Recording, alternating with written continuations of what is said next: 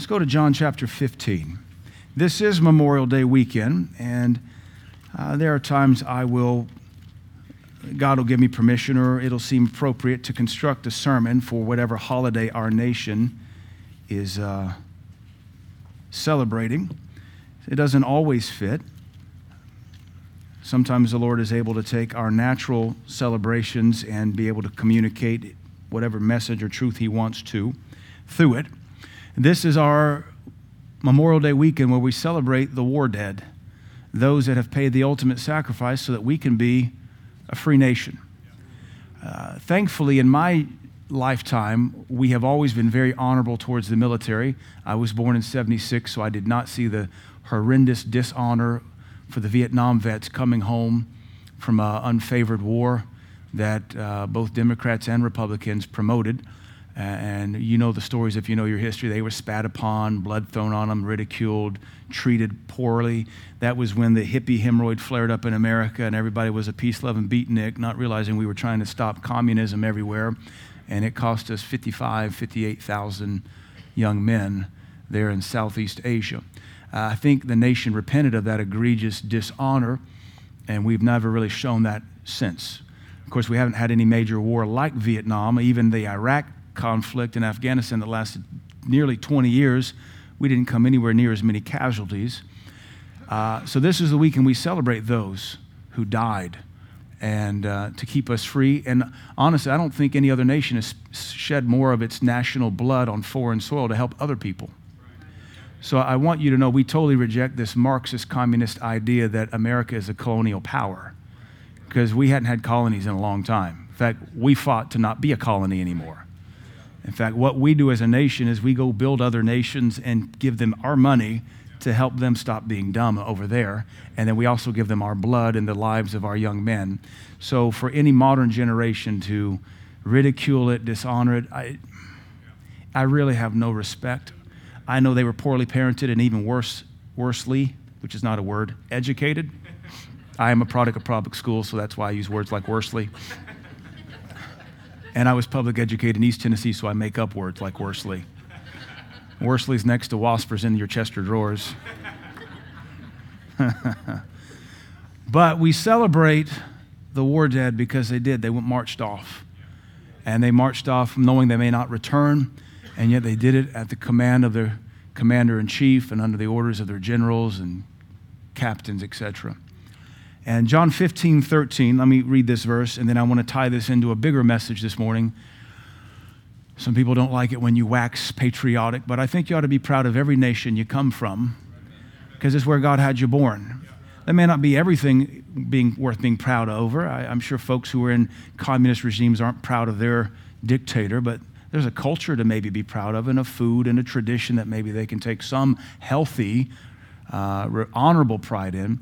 But I don't mind to be patriotic. I love my nation. I don't like my government. I love my nation. I hate our culture. But we're still the greatest nation on the planet. You can still come here and be anything. You can still come here, get an education. I'll probably end up paying for it and become greater than me. Amen. And honestly, the outsiders who come in do better than those that were home raised, because they know how to tap into the hard soil that is here to grow great things, and they're able to do the hard work. And those of us that are kind of here taking it for granted, we just kind of meagerly exist and complain about those who are coming in. I'm all for legal immigration. Legal, that means legal. Like, I get in trouble if I do things illegal. I don't think there's anything honorable about being illegal, but I'm all for legal immigration. And I get a little irritated when folks who want to do it properly, it's so much more difficult. We're still trying to get in some of our Congolese friends on a religious work visa. And the hoops that we've had to work through, we still don't have it resolved. Danielle's done a lot of research, talked with lawyers. I told Jean-Marie, I said, it's probably better you go to Mexico and just walk across. I told him that. You're probably better off flying to Oaxaca, walk up, and just walk across, because it'd be better for you. And they're trying to escape real persecution. They are Congolese, so living in South Africa, which means there's this thing called xenophobia, that even though they're black, they're not the right kind of black.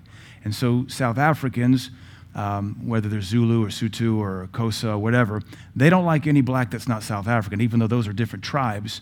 So if you're a Zim, Congolese, Nigerian, Zambian, you're liable to be murdered in the street. I've watched videos of them set people on fire. In the last 3 or 4 years, I've watched videos of young men be burned alive in the streets of Johannesburg because they were the wrong black. So that's real persecution. And even though his kids all speak all the fluent dialects and languages of South Africa, they're not accepted because they're the wrong kind of African. Blows our mind as Southerners when we compartmentalize it black-white issues. Anyway, I'm happy that we are flourishing here and that we still have a great nation. We're not a perfect nation. We got issues, but that's why we keep preaching the gospel and trying to raise up better citizens. So John 15:13, coming back to Memorial Day, greater love has no man than this, that a man laid down his life for his friends. The reason we celebrate Memorial Day is to pay honor to those who fulfilled this verse. Now, I'm sure there were soldiers who did not want to die. I'm sure there were soldiers who were terrified. I'm going off to Vietnam and I may not come home. Dr. Barclay tells a story. He had his favorite 22 rifle that when he came home from Vietnam, Dr. Barclay served 2 tours in Vietnam. When he came home from Vietnam, he wanted his rifle, and his brother said, well, it's gone. And he said, well, what'd you do with it? He said, I traded it for a case of beer. He said, that's my rifle. He said, we didn't think you were coming home. That was the culture of Vietnam. We didn't think you were coming home, so you weren't going to need it again. So he said, my brother traded my favorite rifle for a case of beer. Anyway, no greater love than you lay down your life. Some are happy to lay down their life, and I'm sure in a firefight, they don't think about anything but just killing the enemy. And if they die, I don't know if there's a fear there. I'm sure there is, but I'm sure there's an ego, there's a machismo, there's adrenaline. We stop and honor the war fallen because Jesus Christ said it's a demonstration of the greatest love possible. Now, we know in application, he's talking about what he's about to do for mankind, but we still honor those that lay down their life. We honor police, even though it's not popular right now. We honor police because they go on patrol every day, leaving a wife and kids or a husband and children at home, and they just want to come home off shift. They don't want any issues. I get to work with the police now. I can't speak for every police department in the country, but our officers, they just want to go home at the end of their shift. They're like you and me. A lot of them are younger. They joke about playing Halo online with each other or Call of Duty. They go and do fun stuff. They're just people, but they lay down their life too. It's honorable to praise and pay respect for those who lay down their life. But this brings us to the bigger subject of honor. Honor, I'm going to give you a definition of honor. It's assigning a value and worth towards something. To honor something means you assign a value and a worth, and you demonstrate that you have assigned that value and worth towards an individual, an event, Memorial Day, or an item like the pulpit, or maybe a holy relic. Pagans venerate trees and other weird things, and we don't. The Japanese, they venerate Mount Fuji, not as a deity, but they call Fuji Fujiyama-san, which means like the venerable Mr. Fuji, Mount Fuji. So even they show respect towards a mountain by how they call it. We call it Mount Fuji, they call it Fuji-san or Mr. Fuji, which I think is humorous, but I get them saying it culturally. You and I have an honor system in our lives that's been taught. All honor is taught. All honor is taught by people we look up to. And the problem, and the thing I want to evaluate this morning, is I want us to be able to evaluate our honor system, our honor code, and see maybe what things need to be adjusted. Our nation is rapidly changing our honor system, or what we value system, if you call it that. We don't all honor everything the same. And even as an adult, you'll learn to honor things and dishonor things as you get to know it. Knowledge brings about a value to honor, or knowledge brings about a desire to dishonor. The bigger picture, and I have taught these kind of messages a lot, but it's worth repeating, we need to make sure as Christians we honor what God honors and we dishonor what God dishonors. And God does dishonor things just like God does hate things. We need to make sure as Christians we love what God loves and we hate what God hates. Here we see there's an honor to be paid toward a man who lays down his life. We ought to respect first responders who rush into fires and rush into school shootings and rush into criminal events. We ought to respect them. You know, like a month or two ago when the cops killed the shooter in Nashville, and all of a sudden now everybody loves cops again. And everybody praised them for going in there and shooting that woman in the back, folding her like a cheap sack of laundry after she'd murdered people. Everybody was praising cops again, and I happened to be at the police station, and I said, hey, everybody loves you guys. I was talking to one of the high-ranking officers. He said, yeah, we're cool again. He said, don't worry, it'll pass. He said, we're cool again. It'll pass. It's the nature of the business. We're heroes again. It won't last long. It's the nature of the fickleness of man's soul. We need to make sure we honor what God honors. We love what God loves. We hate what God hates, and we dishonor and show no respect towards those things God dishonors and disrespects. So like case in point, it's a good question for politicians. Would you go to a gay wedding? The biblical answer is absolutely not. I cannot show honor or celebration for something my God does not honor or celebrate. I show my allegiance by what I attend and what I wave a flag for. But at the same time, there are those who would gladly and happily go to a gay marriage because their heart wants to honor that. The question is, are we judging our honor system based on the Word of God, or are we letting social media and culture teach us what to honor? You have to know what honor is and then know where to apply it to be successful in this equation. Another example is we stand when famous people or honorable people come in. If one of our politicians walked in and we knew who it was, we might stand. If President Biden visited us, whether we voted for him or not, whether he could shuffle to the pulpit or not, we would still stand to honor our president. We would stand to honor Trump. We would stand to honor Obama. Whoever you liked or didn't like, that's the president. Even though you may not agree with their politics or who they are or what they stand for, they still walk in the office of the greatest seat in the land. I've never been in the presence of a president. I've been around some of our senators. I have to imagine that even with the president, there's an air of greatness because they come, pardon the word, anointed for our nation. It doesn't mean they're good. Doesn't mean they're doing a good job of it, but even Jesus said, go show the sacrifice of Moses to the Pharisees and do what they tell you to do because they sit in the seat of Moses. These were the same guys that were about to kill Jesus. Jesus is saying, honor them because they sit in the seat of Moses. So I want to talk about this concept that honor is caught. Look at Ephesians chapter 5. We're going to jump around and look at a bunch of scriptures. I may be all over the place, but the overall theme this morning is going to be honor. Ephesians chapter 6. I said 5, Ephesians chapter 6. Honor is taught from the very beginning of our life, and every culture communicates honor. Some cultures communicate honor way better than Americans do. I have privileged to go to Africa a lot. Africa still has a very tribal culture. That's their DNA. They know how to respect the father of their home. They know how to respect the elder of the village or the chief of the tribe. They have it. Sometimes it comes back and bites them in the rear end concerning politics. It feeds a lot of corruption in Africa, the places I've been. I haven't been everywhere. I've been in about 6 countries in Africa. The reason their honor feeds corruption in Africa, at least by my experiences, because I've been taken advantage of, is the tribal mindset is that if you and I are of the same tribe, we share all things. Therefore, let's say Ben and I are of the same tribe, and this is an old mindset. There's an honor that says you are me and I am you. We are one, and if you have need, I should give to you, and if I have need, you should give to me. That's biblical for the kingdom. Where it comes into corruption is that if I become a politician, and let's say I'm of the McMichael tribe, and Ben's of the McMichael tribe, there is an obligation based on my honor system to give Ben whatever he has need of because we're of the same tribe.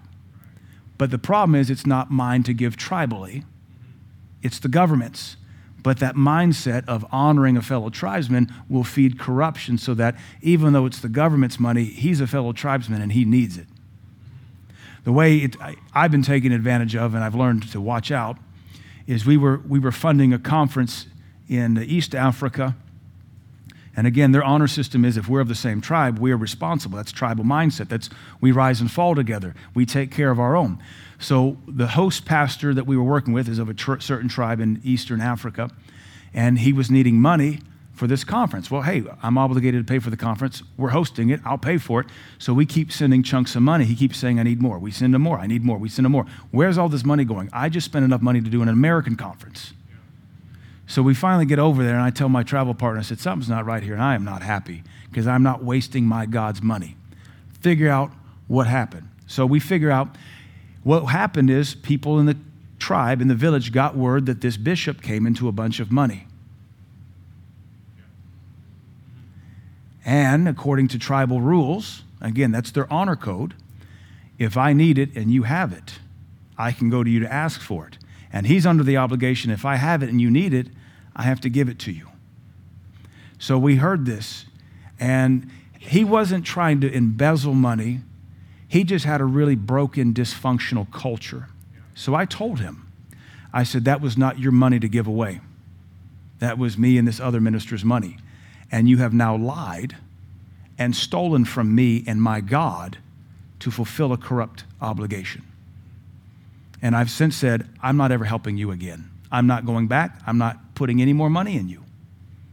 There has to be recourse for corruption. Now, he doesn't see it that way. He sees it as fulfilling an ingrained culture. His heart sees it as this is what I have to do. I see it as you're stealing from me and you're being dishonest. So now we're both Christians. We're both Spirit-filled. We're both born again. We're both pastors. I see it as an egregious sin. You see it as a necessary obligation. That's the wickedness of cultural honor. That's why we bring everything back to the Scriptures, because even what you and I honor as Americans may not be acceptable from God.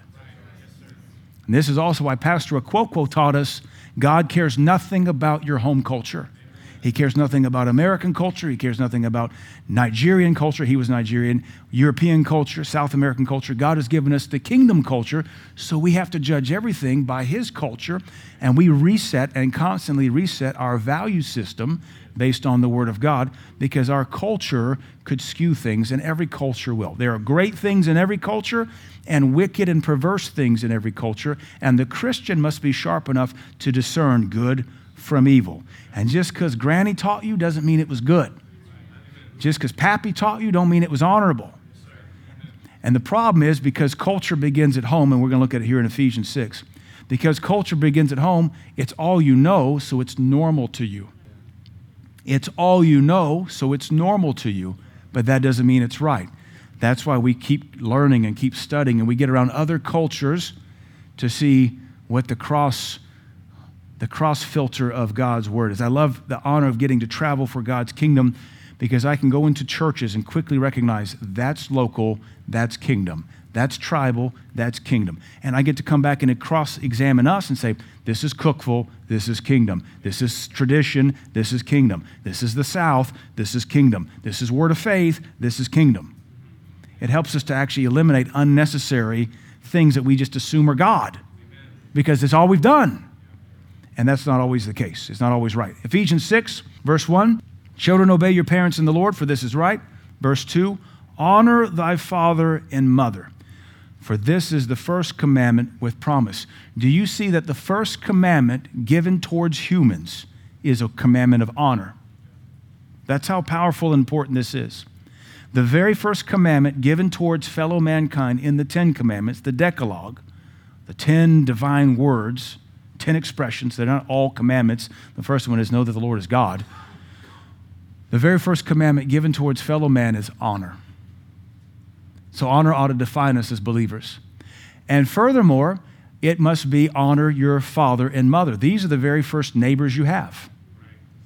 Whether you're adopted or birthed into that family, the first commandment is honor. But it also instantly implies that parents must teach children to honor the father first and the mother second. There is a binary and there is a hierarchy.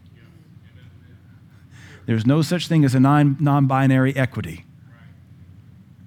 I mean, you can believe that, but now you're into a false metric of honor. There is a binary, father first and mother. Okay? This is the first commandment with promise. So that also teaches us as mom and dads that we need to teach our children, number one, to honor us. We do that inherently. People all over the world teach it that way. That's your mother. Don't talk to her that way. You come to me when I call you. You say, yes, sir. You say, no, ma'am, or whatever the honorable thing is to do. Most cultures get it. The American culture has really been flushing this down the toilet for the last 30 years. So we teach our kids they have a say. And we teach our kids that they're our equal. We teach our kids, though we created them, they can boss us around. That's unacceptable. That violates the first commandment with promise. But it also shows you that honor is the instruction that takes place at home. This teaches us that most of our value system comes from mom and dad. My kids love soccer and outdoor stuff because we love soccer and outdoor stuff. We've never exposed them. Well, in gymnastics, we're a very athletic family, so my kids are very athletic. Everything that we enjoy, our kids have learned to enjoy it. Some of your kids don't enjoy what my kids enjoy because you don't enjoy what we enjoy as a family. The value system is shifted. We grew up in Seattle. Snow skiing was part of our culture. My school had a ski team. We skied 2 and 3 times a week. It was nothing to get out of school, go to school with skis on your roof or your snowboard in the back. And we had 4-wheel drives, whether it was Broncos or Blazers or Subarus or 4-wheel drive trucks, because we were headed up to the pass, because that was our culture. My kids will never know anything of that. I worked to buy lift tickets. That was the whole reason I had a job, because skiing is an expensive sport. And when you're a high school kid and you're going skiing every Friday and Saturday, and lift tickets 30 years ago were $35 or $40 for an evening pass, it's a lot of babysitting and working there at the vegetable farm to get that money. Plus, you got to get the new skis when they come out, and snow boots back then. Ski boots were $500 back in the 90s. That's a lot of money for a teenage kid to be dropping on their hobby. Kids will pick up your honor. So what do you honor? Your kids are going to honor it. What do you dishonor? Your kids are going to dishonor. There ought to be an honor for the Word of God, an honor for the house of God, an honor for the people of God. Marxism understands that if you want to control kids, you must eliminate the top-down influence of the father. Consequently, any fatherless society, any fatherless culture, any fatherless generation will be easily pillaged for any political agenda. Fatherless cultures don't exist very long. Fatherless cultures are easily molded into something different, because the father is the most influential course setter and honor teacher there is. Every kid wants to be just like their dad. Every kid looks up to their father because the father's supposed to be bigger than life. And that's why we as parents must be students of the Word, allowing God's Word to wash us of any American culture, any Southern culture, any white culture, any black culture, any African culture, any Latino culture that is not biblical. We cannot be prejudiced when it comes to what is unacceptable in our culture. We have to have eyes open that says, this is just too white. This is like too African. This is too black. This is too Hispanic. This is not kingdom. This is culture. Because God has given us His culture. We want to make sure our kids are first and foremost Christian citizens, not Cookeville citizens. But if you'll be a good Christian kingdom citizen, you'll be a great Cookeville citizen. If you'll be a great kingdom citizen, you'll be a great Tennessee citizen. If you'll be a great kingdom citizen, you can be a great African citizen. Because Christians make for the best citizens because we submit to a God who holds us accountable. We're not like the morons who think they are a God. Amen. So this culture of honor begins at home. What are we teaching our kids to honor? This is also why social media is such a powerful force for social reforms. Because when children have smartphones and social devices, they're being parented by AI and social agendas. And if you are foolish enough to give your preteen a social media device, you cease to be their parent. If you have been foolish enough to give your preteen or even your teen social media access, you just divorced yourself from the responsibility of parenting. Because when they'll spend 5 hours a day on this and chatting with people, you're no longer the influence of their life. And they will take on the mores, the values of social media. Their honor will be for whatever is here, whatever is pumped to them on their feed. And the algorithm is now the parent. You have now entered into I don't know what trans-technocracy. You no longer identify as their parent. Their new surrogate is an algorithm who wants to move your child, into an agenda of voting for the next weirdo. That's how it works. It's propaganda. Started with the Nazi youth. You get all the young people. You kind of brainwash their mind in public education, and they'll march for you. How did Hitler develop a whole army that would butcher minorities? Well, you start them when they're younger, in the late 1930s, and you get them as preteens so that by the time they're 17, 7 years later, it's time to go to war, and they've already been indoctrinated. Come on, this is simple psychology. Right. Yes, sir. And it still goes on today. It's just way more fine-tuned. Yes, sir. All right. Go to 1 Peter. I'll prove to you once again that the responsibility of teaching honor begins with the father. 1 Peter chapter 3. Honor begins with mom and dad, and honor begins with dad honoring mother. If dad doesn't honor mom, kids won't honor mom. If dad doesn't honor mom, kids won't honor mom. If dad yells at mom, cusses mom, flips mom off, yells at her, puts her down, denigrates her, kids are going to grow up to have no respect. So that young man is going to grow up looking for white trash to marry. He's going to grow up thinking all women are blank, whatever. But if dad can honor mama and say, your woman is a gift. Your mom is a gift from God. Your woman is a daughter. Your mother's a daughter of God. Your mother's going to be obeyed. She's full of grace. We're going to rise up and call her blessed. We're going to take care of her. She does not exist to wait on you, son. And she will take care of you, but she does not exist. She is not our slave in this household. She is not our handmaiden. She is your mother and my wife, my best friend, my lover. So you mistreat her, you'll wake up in next week, son. I said it in Sunday school, but it's worth repeating again. One of my friends, his boys were mouthing off to his wife, their mother, said, boy, I made you and I will make another. You mistreat my girl like that again, I'll just replace you. He meant it too. He has a couple black belts and a couple martial arts. He was so intense, they used to run home invasion drills. That's intense. That's a little too much for me. He had the whole family drilled. He would blow the whistle, and they'd flip mattresses up, barricade, grab the weapons. I like, man, that's a little too much for me. That just seems a little intense. So when that's your dad, and he looks at you and says, I will replace you, and you've been running like home invasion drills for 6 years, you know he will. I'm digging that bunker. You're going to be in the basement, like the concrete part. 1 Peter 3:7, husbands, dwell with your wife according to knowledge, giving honor. The Bible commands us as men to give honor to our women. You can't divorce a woman you honor. You'll never divorce a woman you honor. Now, she may go crazy, and that does happen, so I don't mean to belittle that, but no man obeying Scripture will divorce his wife, who he honors. The Bible commands us to give honor unto our wife. And here the verse tells us the two measures with which to honor her. We give her honor, number one, as the weaker vessel. Amen. You give women, your wife, honor because she is a weaker vessel, which means she's going to need your help more. But also you give her honor as being heirs together the grace of life. So in one regard, she's not equal. In the other regard, she's very equal. Concerning biology, she's not equal. I mean, we get that. I mean, good Lord. The fact that we're even having to debate this shows you the effectiveness of social media in the last 10 years. But spiritually, our wives are dead equal with us, co-equal in Christ with us. So we give her honor because she's our equal. If our children see us demonstrating that honor towards our wives, our boys will grow up looking for a woman just like mama. Oh, good enough for daddy. I got to have a woman just like mama. And our daughters will grow up saying, if I like mama, I'm going to get to marry a man just like my daddy. If daddy loves mama so much, if I could be more like mama, I could land a man just as good as my daddy. This, however, is not the American experience, because boys grow up, if at all, maybe, kind of grow up, and they go weird, and girls grow up hating their mom or their dad and wanting to marry somebody totally opposite.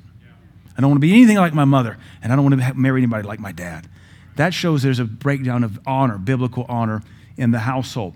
But we see that honor begins, the construct of honor, the value system of honor begins in our homes. If we pray for the pastor in our homes, the children honor the pastor.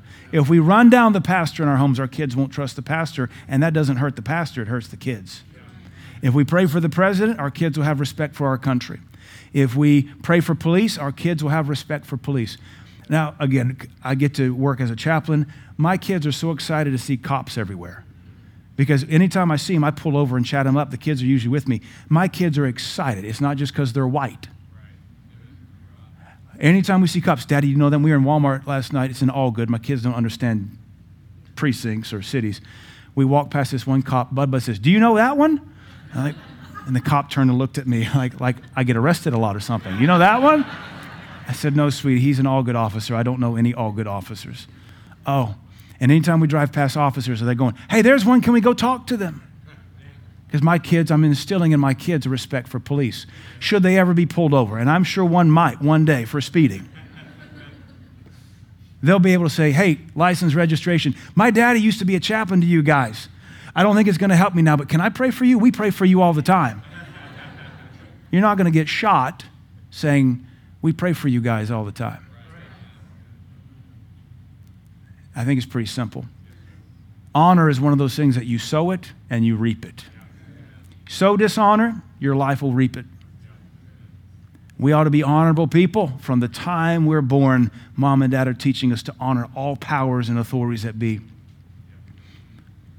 Actually go back to chapter 2, 1 Peter 2, verse 17. Here's another verse about honor. It says, honor all men. I don't like that verse because I don't want to honor everybody. So there has to be an explanation. So we honor porn stars? It doesn't say honor porn stars, it says honor people. So we honor people because they're human beings made in the image and likeness. We don't honor what they do necessarily. We don't honor who they are, but we honor them for how God created them in his image and likeness. So when it says honor all men, love the brotherhood, fear God, honor the king, we also understand you honor all people differently than you would honor the king. It's inherent, it's intuitive. So then we have to figure out how do we honor all people, because we don't honor all people like we would the president. We don't honor all people like we would the Reverend Billy Graham. We don't honor all people like we would the district bishop.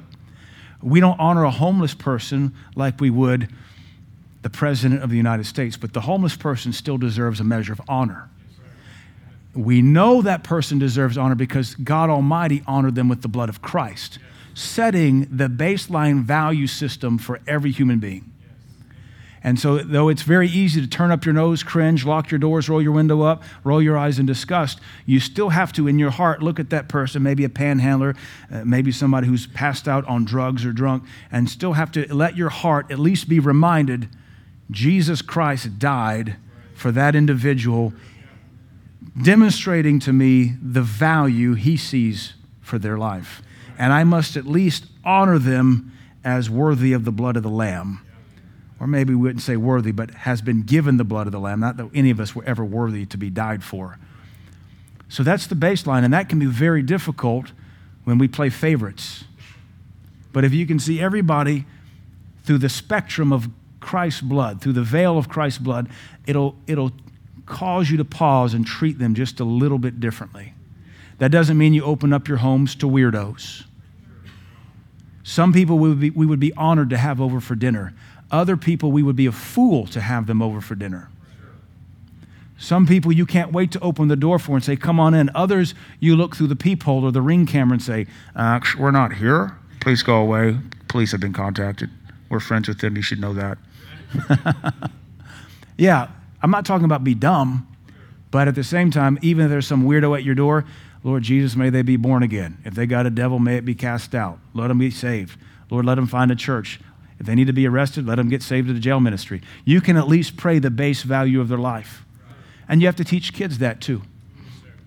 Kids capture our value system, which is why Marxism teaches, remove the father's top-down influence and the kids will be yours.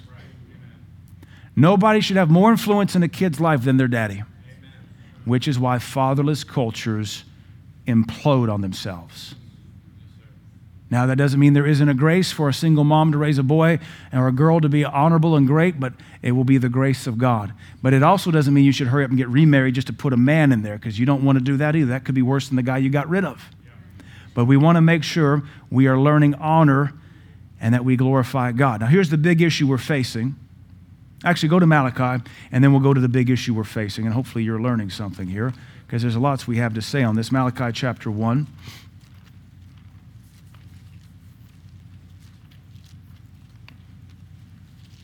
Malachi chapter 1. We need to teach our kids to honor God, teach our kids to honor the Bible, teach our kids to honor authority, teach our kids to honor those that have earned respect, teach our kids who people are and why they are, and teach our kids who to stand up to and honor and who to sit down for. And you even have to teach your kids who not to honor. Son, quit giving that kid your school money. That's a bully. We don't honor them.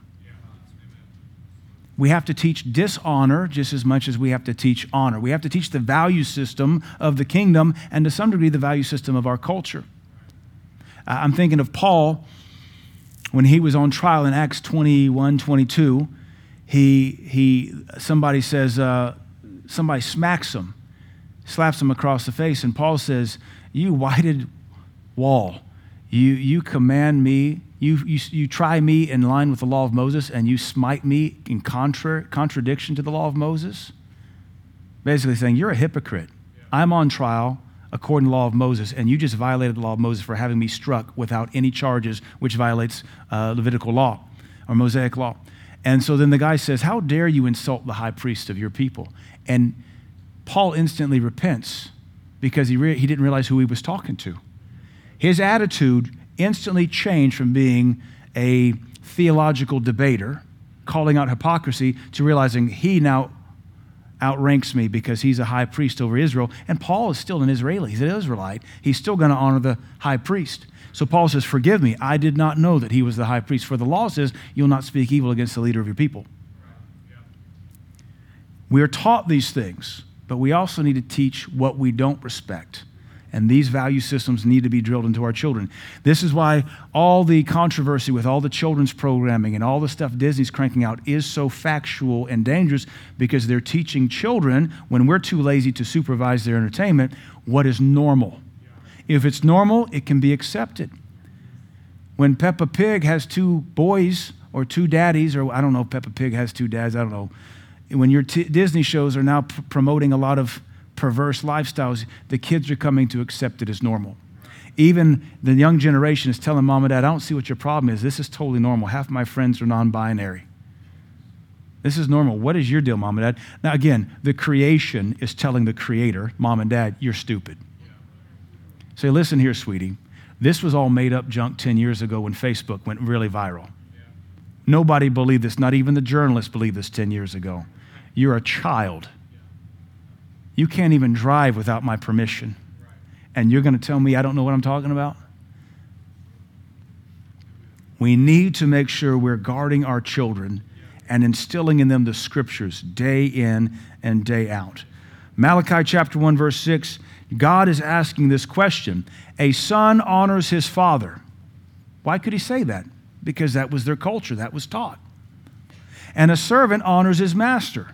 Well, that was culture. That was taught. If then I be a father, where is my honor? And if I be a master, where is my fear? So God's asking this question. You've been taught to fear fathers and you've been taught to fear masters. You've lost your fear for me. We need to make sure we don't make this mistake in our own lives. We need to make sure that we teach our family, our kids, our grandkids, we honor God above everything. That was the famous saying of Peter and John. We ought to obey God rather than man. We ought to obey God rather than the teacher. We ought to obey God rather than the politician. We ought to obey God rather than the corrupt dictator. We ought to obey God. Now, we're not going to go burn a city down in rebellion, but we ought to obey God rather than. But God has to be more real to us. That has to be our value system. It has to be God, Lord, Jesus, Jesus, Jesus. Jesus has to be the real thing to our families. It has to be the real thing to us. We're watching Christians deny the faith because they're slowly taking their value and honor away from God and putting it in the popularity of modern man. I somehow stumbled upon a YouTube channel because I've been doing a lot of Hebrew studies of stuff. I watch YouTube for other stuff. I don't want you to think I'm that so spiritual that I only look at rabbis on YouTube. But I happened upon a video. So I've watched about 4 or 5 of this guy's videos, and he's very erudite. He's very intellectual. And about the 3rd video, I realized you're sowing discord against Scripture. You're going into the Hebrew. You're looking at Scripture. It looks like he's trying to bring illumination. It took me 3 videos to realize you're a heretic. You're an apostate. And the factual nuggets you're feeding me, I'm able to say, this isn't right. But he looks like he's trying to bring out further revelation from the Scripture, but all he's doing is undermining the validity of Scripture, undermining interpretation, undermining maybe the political agenda behind male and female, or rib, when the word isn't rib, it's half. And maybe you would interpret rib if you have a socialist or a sexist, misogynistic agenda. Like every translation translates it as rib, moron. Anyway, we need to be sharp. We need to know the Bible. Your heart and your value system is up for grabs, and the fact that the church is shrinking demonstrates most Christians are not rooted enough in the Word to stand against the propaganda. Now, let me show you 2 more verses, and I think we can land this message. Go back to 1 Samuel. Let me bring this a little bit closer to home for us, and then show you the bigger picture of what's going on in the earth today. 1 Samuel chapter 2. This is a passage we use when we teach on honor quite a bit. This is the passage that gives us the doctrinal framework to make sure we hate what God hates, we love what God loves, we honor what God honors, and we dishonor what God honors, and we don't confuse the two. We have to make sure we're in line with history. We don't follow Hillary Clinton's doctrine, which says, I want to be on the right side of history. No, I don't care anything about history. History is written by the victor and rewritten by the Marxist. That's all you need to know about history. It's written by the victor and rewritten by the Marxist propagandist. That's history. Is there some truth out there? Sure. But it's never the whole story. There's some good academic research, and then most of it is not. It's all politically biased in this day and age. Everybody will go find a nugget of history and try to throw it to their slant to prove something. Amen. Same with journalism. I'm not interested in being on the right side of history. I want to be on the right side of God. Because in the end, God scrubs all history, and there's a new heaven and a new earth, and we just move on. 1 Samuel chapter 2, this is the story of Eli the priest. He's in trouble with God because he has not stood true to God's commandments or God's standard. He has favored his children over his God. This is where we all get in trouble. When we have partial judgment because that's my baby, that's my princess, that's my baby boy, that's my baby girl. And so God asks this question to Eli, verse 27. There came a man of God unto Eli, the high priest, and he said unto him, Thus says the Lord, Did I plainly appear into the house of your father when they were in Egypt in Pharaoh's house? The answer is yes, you did plainly appear. And did I choose him out of all the tribes of Israel to be my priest and to offer upon my altar to burn incense? Yes. To wear an ephod before me? Yes. And did I give unto the house of your father all the offerings made by the fire of the children of Israel? Yes. He's saying, I've honored you, I've honored you, I've honored you. I've honored your grandfather, your great-grandfather. Your last name has been honored. You're a high priest. That's your lineage. I've honored you, honored you, honored you, honored you, honored you. God has shown this man's family and his lineage honor. That's the implication. That's what he's pointing out. Verse 29, Why then did you kick at my sacrifice and at my offering, which I have commanded in my habitation? And why have you honored your sons above me? Now, to kick at the offerings means he dishonored the honor God gave him. How did he dishonor those offerings? Well, they embezzled it. They would use it as a bribe. They didn't honor the offerings in the way God intended. They took it upon them for selfish gain. And then what's worse than that, he says, you have honored your sons above me to make yourselves fat. Now, this literally means they got obese eating that offering. The offerings were the calves and the goats and the birds and whatever was left over, they were allowed to eat, and that's what they fed themselves in. It's not a figure of speech here to say you prospered. You got obese with these offerings. And he said, you made yourselves fat with the chiefest of all the offerings of Israel, my people. Therefore, the Lord of God says, I said indeed that your house and the house of your father should walk before me forever. But now the Lord says, be it far from me. For them that honor me, I will honor, and they that despise me shall be lightly esteemed. The Hebrew is both words are the same. The King James translates it to mix it up. They that despise me shall be despised. So this is where we get this spiritual principle. If we honor God, he will honor us. We're going to honor God in the face of wokeism. We're going to honor God in the face of alphabet soupism. We're going to honor God in the face of ridicule. We're going to honor God in the face of whatever propaganda. We're going to honor God. You guys believe that? That's so racist. That's so transphobic. Whatever they're going to throw at us. It doesn't matter what you preach. They're going to hurl some kind of middle school insult at you. Right. And I'm going to say, look, it's the Bible. Yeah. I speak for God. I don't make this up. You can read it for yourself if you want to read it. We're going to honor God above anything because we want God to honor us. Can you imagine trying to exist in the earth today with God despising you? He said, those that despise me, I will despise. What does that even look like to a family? What does that look like to an individual? What does it look like to a church when God no longer honors the church but now despises the church?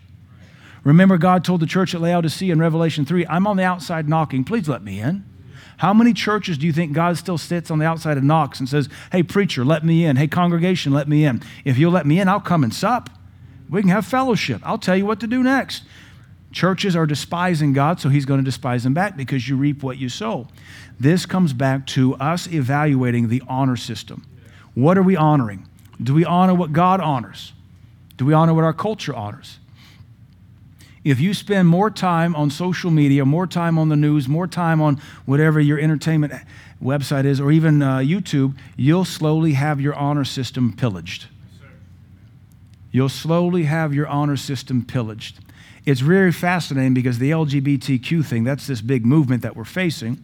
It is no coincidence that the book of Daniel says the Antichrist will have no love for women, which most theologians means he's a homosexual or maybe he's a eunuch and just is not interested in anything. For probably 15 years, there's been a couple movie sites I would go to follow movie news, movie production. And over the last 7 or 8 years, I watched them go from being like movie nerdy stuff to now woke. By woke, I mean progressive agenda, everything unbiblical, everything free choice, blah, blah, blah. It's interesting that even a blog that is just movie news now becomes a political outlet. So that when you read these stories, you feel like the idiot because you don't agree with the story. Right. And everything's spoken as though we've all believed this for the last 1,000 years of human history. And who are you to not believe with what we just published on our blog? And you can feel it begin to work on you to change your faith and slowly get you to divest from God.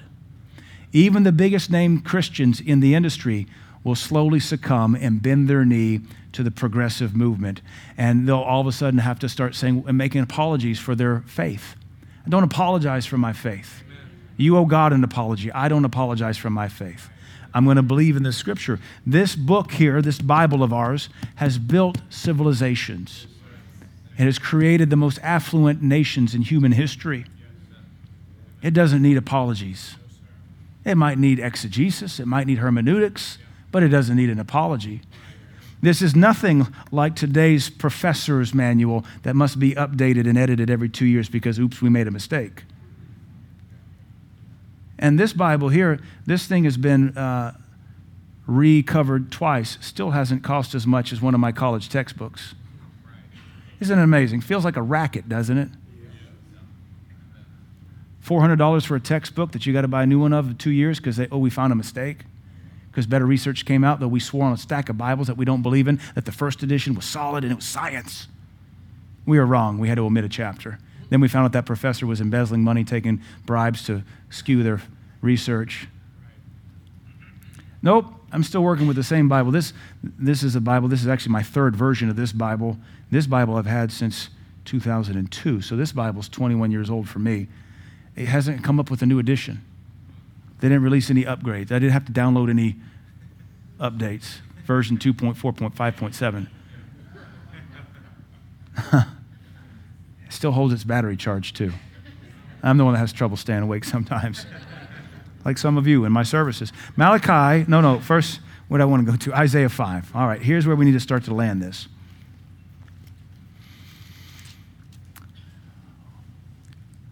We need to evaluate our honor in our homes and towards our spouses. We need to evaluate our honor towards our mom and dad. When you honor somebody, you don't lie to them. When you honor somebody, you're excited to talk to them. You're just very honest with them. Extreme honor, what we call is you fanboy, you fangirl. You're just like, oh my goodness, I get to meet you. I'm standing by you. I get to see you. That's an honor system. I've met celebrities like anybody else, I think, who travels. I've seen people be chased for autographs, and I have no idea who they are. And honestly, not even care. 2 years ago, we were in the Dallas airport, and I was at Chili's with one of my kids, and we sat by the whole Minnesota Wild hockey team. And I was like, that's the Minnesota Wild. And I kept looking for Ryan Suter because he should be on the team. Like, not Ryan, not Ryan, not Ryan. All these guys, I don't know who they are. But I'm looking for Ryan Suter because I have his autograph. He used to play for the Preds. That guy would mean something to me. And I should have said, is Ryan Suter? And he probably got traded, not even on the team anymore. That would make me look like a bigger idiot. But I was like, we're sitting here, and then we have the Minnesota Wild hockey team on their way to play Vegas all around us. And it was kind of cool, but none of them were my players, so I didn't really care. But you could tell, well, other fact that their bags had Minnesota Wild, but they all were really muscular and had that slick back little Canadian mullet thing going that hockey players do. But I've been on airplanes, and I sat behind a guy for the Titans, and he was traveling with his wife and his baby. He was in first class. I was right behind first class, and everybody was wanting his picture. So I was right behind them getting out, and people on the jetway stopped to get his picture. I was like, oh, that's awesome. Who are you, man? He said, I play for the Titans. I said, oh, that's awesome. What's your name? So then I text Eddie. I said, Eddie, do you know this guy? And Eddie, who's a big Titans fan, said, oh, yeah. I said, well, I was by him on the airplane, talked to him. Eddie appreciated it. I didn't know who the guy was. No honor.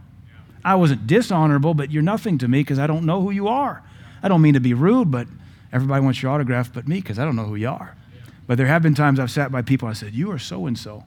We were in Mexico on a vacation a couple years ago at this inclusive thing, and the lady at the table right behind us, she was there with a girlfriend. It wasn't a girlfriend situation, it was just two girls traveling, and she looked just like the actress Lucy Liu. And I kept telling Amanda, that's got to be Lucy Liu, because I know who that actress is.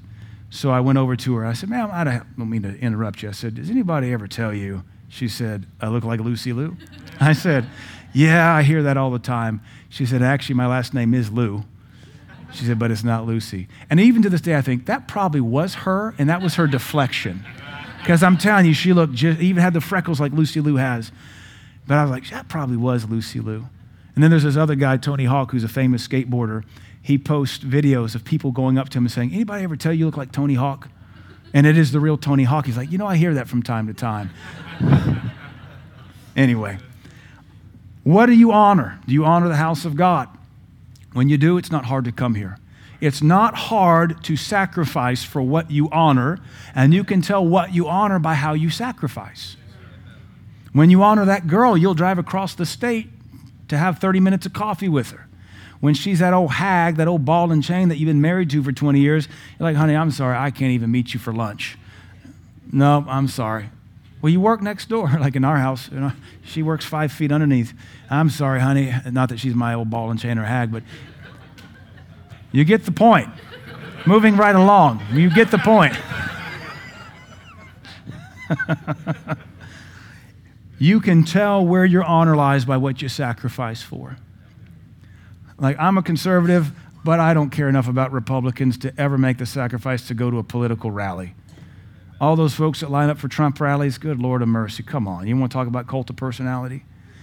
And then it's evident nobody honors Biden because there's like 4 people there, and 3 of them are reporters. The other guy's there to sweep up early. So nobody honors that party either.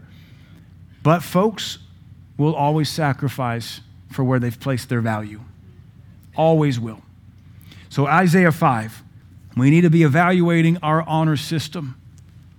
This weekend we honor our war fallen, but we have folks that will burn an American flag because their mother did not love them enough. Not knowing that somebody's son died, that they would have the retarded motivation to burn a flag. That kid died in Guam, that kid died in Iraq, that kid died in Vietnam, that kid died at Iwo Jima, that kid died at Nagasaki or wherever. so that you could be some pierced weirdo burning a flag without any ramifications or repercussions. Doesn't seem fair, does it? But it shows you where your value system is. Our freedom is you can value what you want. Doesn't make it honorable, but you can still honor what you want. Isaiah chapter 5. Here's the problem we're living in. And here's what God has to say about it. Isaiah chapter 5, verse 20.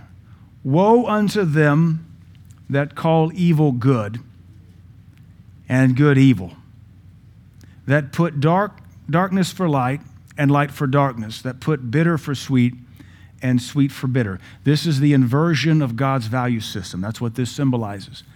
When you start dishonoring what God honors and start honoring what God dishonors, you're putting evil for good, darkness for light, bitter for sweet. And our whole culture, because as the saying says, if America sneezes, the world catches a cold. As it goes with America, so it will go with the rest of the world.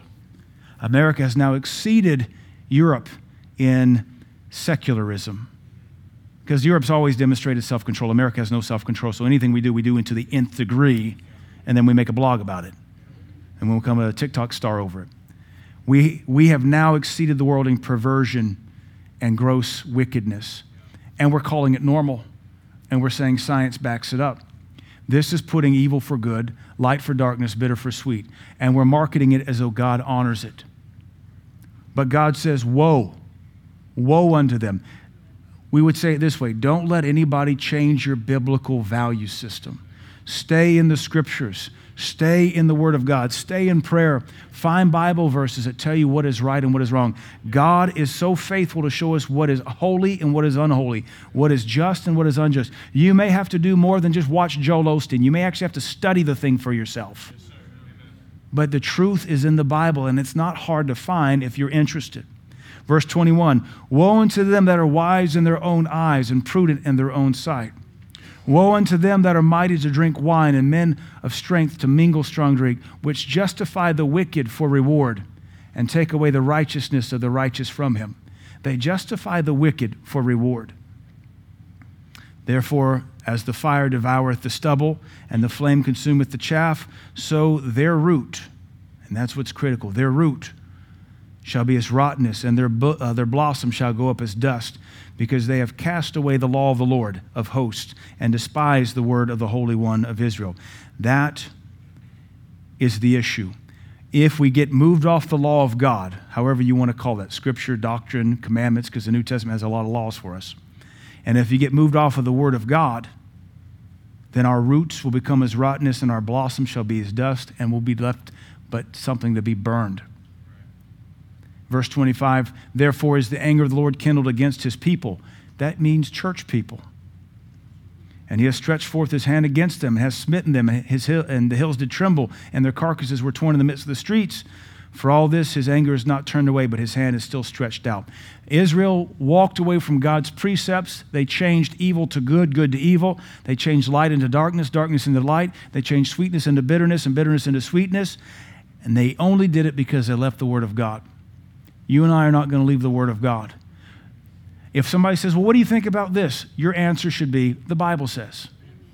That way they can't attack you. They have to attack a 2,000-year-old text that has built empires and enriched civilizations. I think this is interesting. One of my researches on Judaism that I've been doing lately, my numbers aren't 100% right, so just bear with me here. In the history of the Nobel Prize, which gives awards to science, etc., I think it's 18% of the Nobel Prize winners have been Jews. Jews are 0.2% or 2% of the world's 0.2% of the world's population. Yet they take 18% of the Nobel Prizes, which shows you the influence of the law of God on the intellect. Another 80% or 75% were Christians, which leaves 10% for another.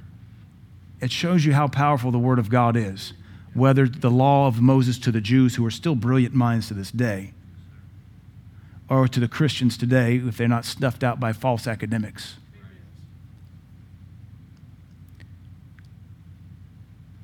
You and I have to be careful that we keep our heart honoring the things of God.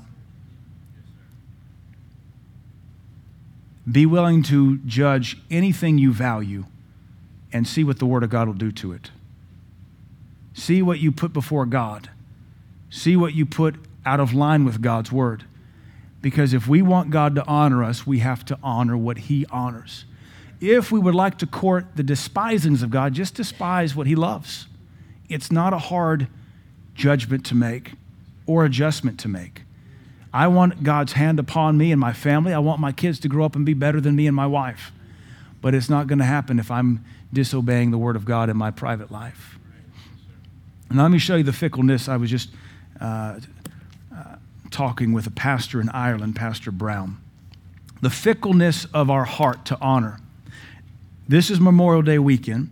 One of the things the British do, I shouldn't say the British, the British, this is their season as well for Memorial Day, and I don't know all the culture of it. You can look it up, and I won't be accurate. But one of the things the British do is they like to give red poppy flowers to honor the war dead. Apparently, that's an American thing. We don't do it, but the British really took off with it. So they give a red poppy in memory of the war dead to remember all the lives that were laid down. So they value that thing very greatly. In fact, Pastor Parker, our dear friend in Iceland, who's British, he's a royalist, and he's British through and through and through and through. Married an Irish girl, so that makes him doubly UK, I guess, because the Irish are not British or English. You have English altogether, British Empire, United Kingdom, Scottish. Anyway, it's complicated. And then there's the Welsh in there. Ooh, it's exhausting to think about. They all have different accents and different opinions. That's why the Union Jack is a combination of all their flags, if you didn't know that, which is pretty cool. That's why it's called the Union Jack. It's a binary because there's no Union Jane. Anyway, so one of the things that's Pastor Parker. He's in England. So Pastor Gary Brown is in Northern Ireland, which is part of the UK, but it's on a different island. The Irish island is made up of Northern Ireland and the Irish Republic, two different countries. Irish Republic is the Irish Republic, and Northern Ireland is part of the UK. All right, so that's complicated too. Pastor Gary Brown rejects the poppy, the red poppy. It's offensive to him. And I was texting him this morning, and I said, did you tell me you guys don't do the red poppy flower to commemorate the war dead? Tomorrow's our Memorial Day, and I saw an article about trying to make the poppy more popular in America. He said, yes, very much so. The poppies are sold in all shops and schools, etc., close to that time of year. I said, are the poppies divisive for you guys? I'm trying to figure out why some Brits do it and others don't. He said, yes, the Catholics in Northern Ireland love them, and North Ireland won't wear them, the Northern Irish. So because one group of people value the red poppy and they're divisive along religious lines, the other folks won't do them. And so whereas something is holy and sacred and honorable, and a river over, and that's a river, but part of the ocean over to the north, in this part of the country, it's so divisive, if you're going to be a good Christian, you can't even acknowledge the red poppies, which is awesome or weird, because both these men are holy men of God that I love. One man loves me, sends me a poppy. It's on my refrigerator. The other guy says, we don't touch them with a 10-foot pole because they're offensive. And all of it's a matter of the heart. Because the poppy's neither here nor there unless you're making opium. Then it's really going to get you out there. I love it when the athletes test for opium. Like, I had a lot of poppy seed muffins. Like, no, you don't need that many poppy seed muffins to test positive for heroin. I think you're on heroin. Anyway, our heart can learn to honor something as quickly as we need to. And case in point, my last point, if you're sitting next to somebody on an airplane and you're just talking to them like they're nothing, just a human being, and then all of a sudden you find out they're an ambassador, or you find out they were the president's personal aide, or you find out they invented this or they invented that, all of a sudden your esteem for them bumps up. And you might even move in your seat and say, what? What? Tell me more about that. Or you can find out there's somebody, let's take politics. You find out they're the personal aide for Donald Trump. That could absolutely turn you off and you'd be absolutely disgusted and turn the other way. Whereas before you were respectful. You just went from Baseline honor to dishonor. Or you can find out they were the presidential aide for your favorite president, and all of a sudden, you're hanging on every word, asking them more questions. Honor can be activated or deactivated just like that. That's how fickle and stupid our heart is, or how powerful our heart can be harnessed. We don't have an excuse. If God says honor him, yes, sir. If God says dishonor that, yes, sir. If God says stand on my word, yes, sir. If God says hate sin, yes, sir. If we can do it for mere flesh and blood because they hold some kind of place in our cultural zeitgeist, why can't we do it for the things of God? Please don't let Yahoo News or Breitbart or BuzzFeed or YouTube build your doctrine or your value system. That is news written by 23-year-olds who were not held or loved by anybody 15 years ago. And you want to trust their news feed? Not at all. We're going to stick with this Bible that built empires and prophesied history to come, and accurately so. Amen?